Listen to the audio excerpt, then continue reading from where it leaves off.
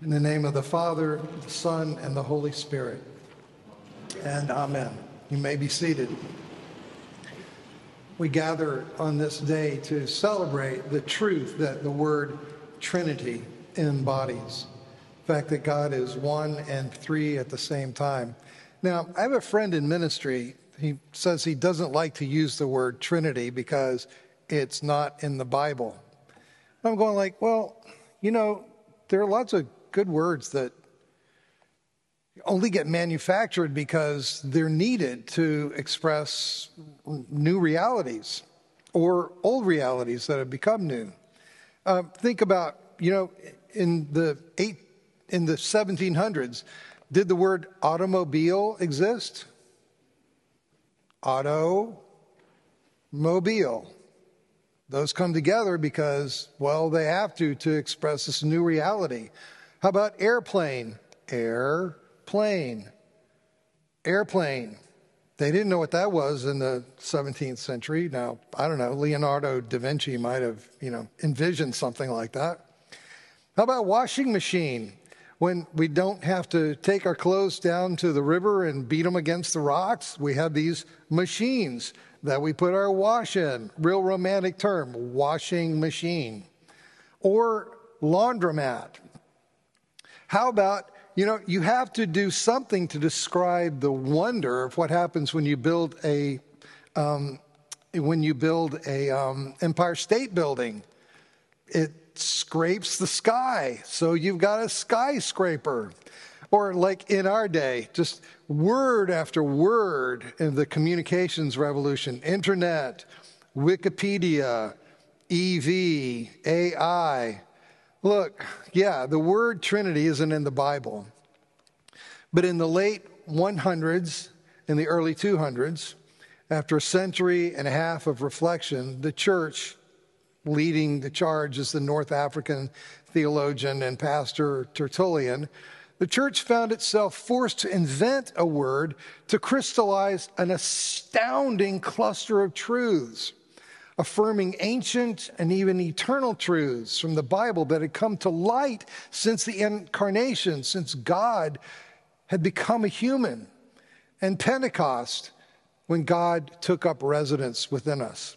And so there's this simplified collection of ideas. 3, there is one and only one God. Always has been, still is. The Shema of Israel. Hear, O Israel, the Lord your God is one God. Him alone shall you worship. And he says, my glory I will share with no other. So there is one and only one being who is God. And yet, people who are profoundly committed to that truth found themselves confessing that there's a thickness and there's a richness to this one God. There are 3 persons who are God. The end of our Matthew 28 reading today, baptizing in the singular name of the Father and the Son and the Holy Spirit. The Father is God. Our Father who art in heaven, hallowed be thy name. The Son is God. In the beginning was the Word, and the Word was with God, and the Word was God. Your sins are forgiven, he says. Rise and take up your pallet and walk. And even Jesus' opponents knew that this was a claim to be God, the power to forgive sins. The Son of Man, he says of himself, is Lord of the Sabbath. In him, says Paul, the fullness of deity dwells in bodily form, Colossians chapter 2, verse 9. And by him, and for him, all things were created, Colossians 1, 18. And the Spirit is God. Father's God, the Son is God, the Spirit is God. Where can I go from your Spirit, David acknowledged? That is, from your presence. Psalm 139, verse 7. The Lord is the Spirit, and where the Spirit is, there is freedom, says Paul in 2 Corinthians chapter 3, verse 18. And don't grieve the Holy Spirit, by whom you were sealed for the day of redemption. And not only is there one God only, and there are 3 persons to this God, but, the third point is, not to be too subtle about it, but this is important. Each is a distinct person. 2 Corinthians 13 that we read. Each offers a gift, the grace of the Lord Jesus Christ, the love of God the Father, the fellowship of the Holy Spirit. Each has a gift, each has a role, because the Father's not the Son's not the Father, and you can go all the way around. And the point here is, God's not a shapeshifter. It's not like from Terminator 2, where he can just take on whatever. Or he's not a mask putter oner. One day the Father, the next day the Son, the next day the Holy Spirit, with an unpredictable, arbitrary fluidity of person. You can't have a relationship with a shapeshifter or a mask putter oner. It's really important that we know who it is that we're relating to. And today's passage in Genesis throws marvelous light on God's singular being and threefold person. Just think about the loveliness of the architecture. We had days 1, 2, and 3, 4, 5, and 6. And I think Dorothy Sayers would ask us to imagine the great designer and the architect as the Father overall. And the Son is the one who gets it done. And the Spirit is the energy or the power that gets it done. Consider the beauty of this process. God creates a context and then fills it. In day 1, the creation of the context of light and dark, verses 1 through 5 that we read. Then coming back on day 4, filling the light with the sun, S-U-N, and to fill the dark with the moon. So the Father's design, the Son's implementation, the Spirit's power.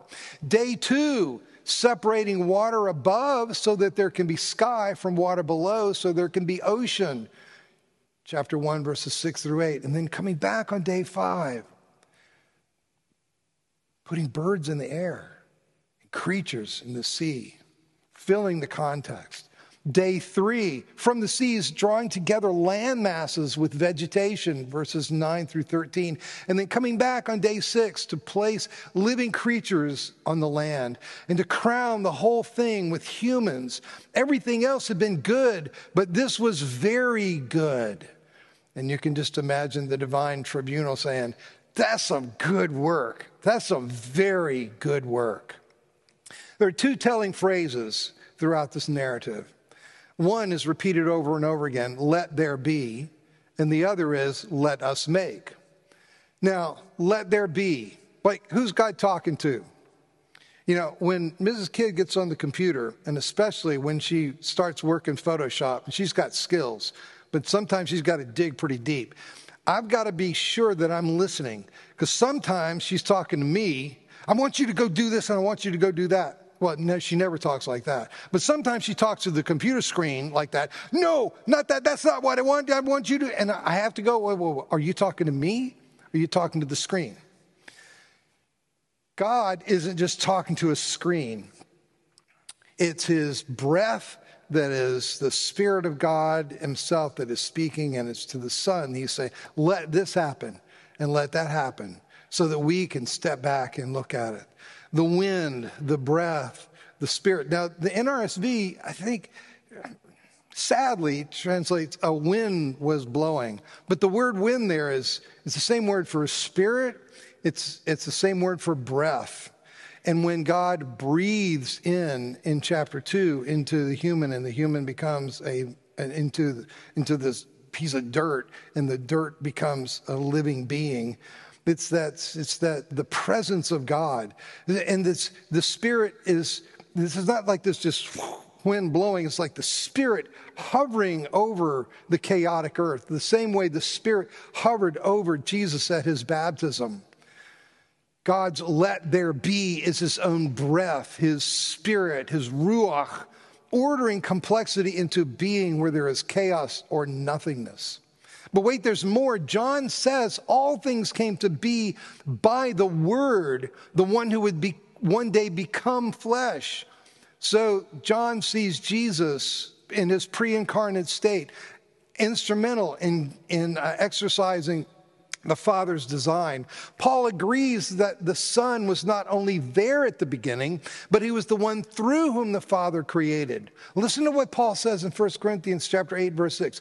Yet for us there is but one God, the Father, from whom are all things, and we exist for him, and one Lord Jesus Christ, by whom all things exist. How you get from day 1 to day 4, day 2 to day 5, day 3 to day 6.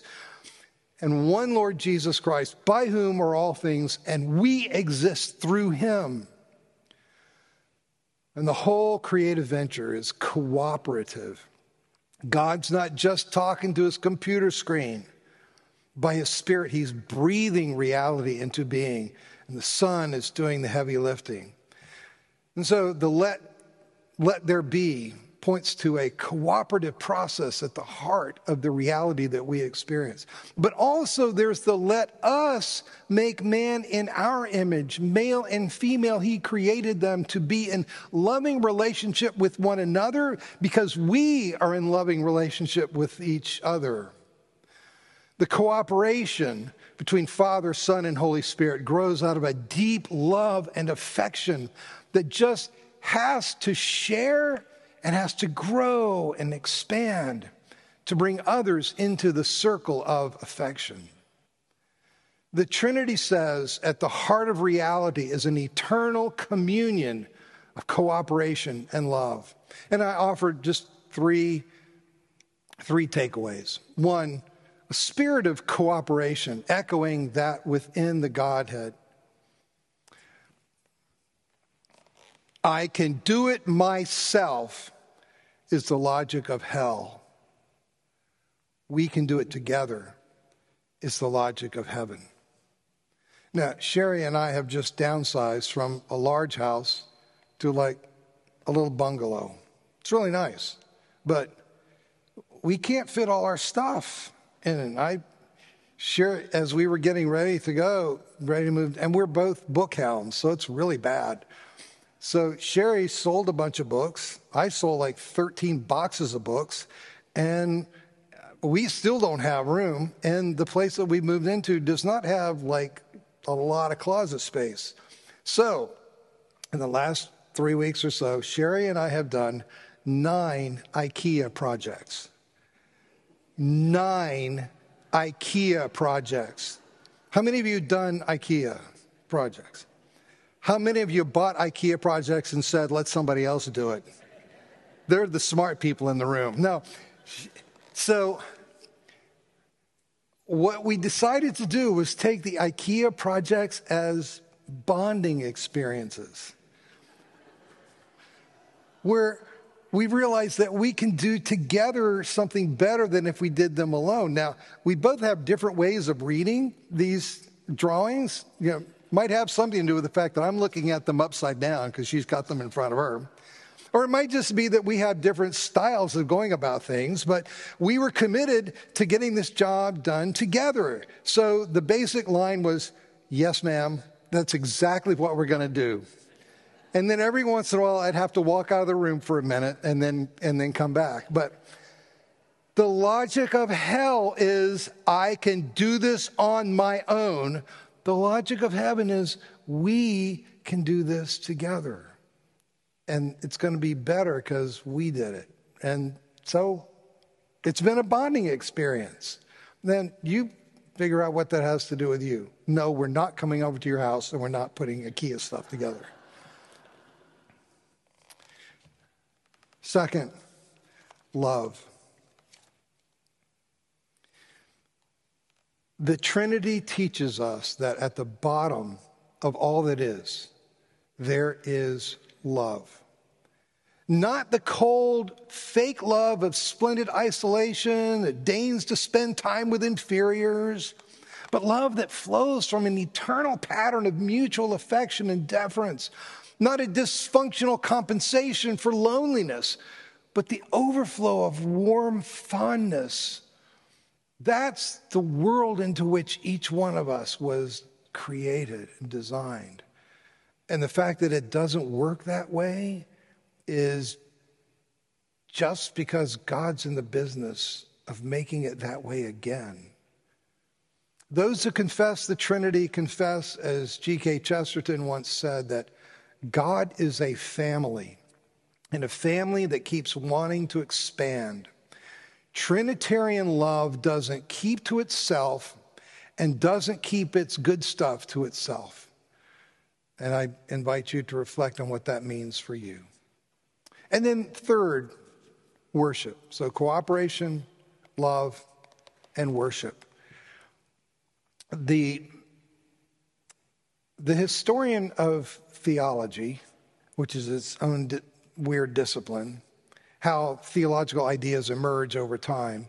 The theologian of the historian of theology, Yaroslav Pelikan, once observed that the only reason our early fathers and mothers in the faith could formulate such rich truths as that of the Trinity is because it was in the first place their language of worship. They had learned to pray to one God and to Jesus the Son, to God the Father, and to the Holy Spirit, and by the Holy Spirit. They thought deeply because they worshiped deeply. And there are cautionary words for us.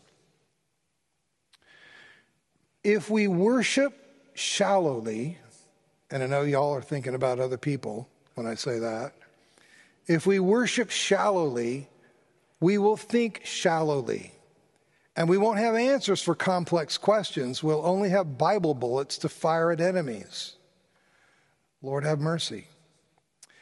If, at the same time, we're surrounded by rich, deep truths that we've come to take for granted, and our worship is rich, thoughtful, meaningful, and now you're thinking of yourselves, if we worship this way but do so mechanically, we'll think mechanically and condescendingly.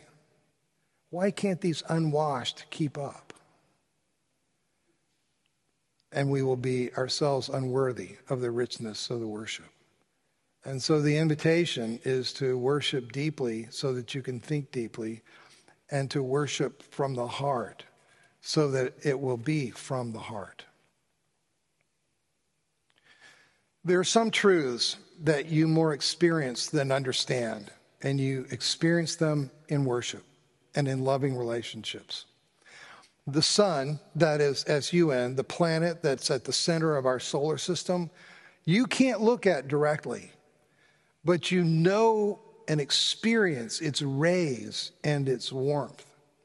God's face you don't get to look at directly, but the rays of his light come all the way to you in his Son, and the warmth of his love touches your heart by the Spirit, the grace of the Lord Jesus Christ, the fellowship of the Holy Spirit, because of the love of God the Father. And that's why you come here. Or if you're online, that's why I know you want to come here. That's why you come here, for the bread and the wine, for the prayers and the word, for the embrace of the peace, for the way the Son and the Spirit, for the way that the Son and the Spirit draw us into the bosom of the Father. May you be blessed by the divine embrace of the Father who reaches to you through the Son and through the Spirit. And may you thrive in that embrace. Amen.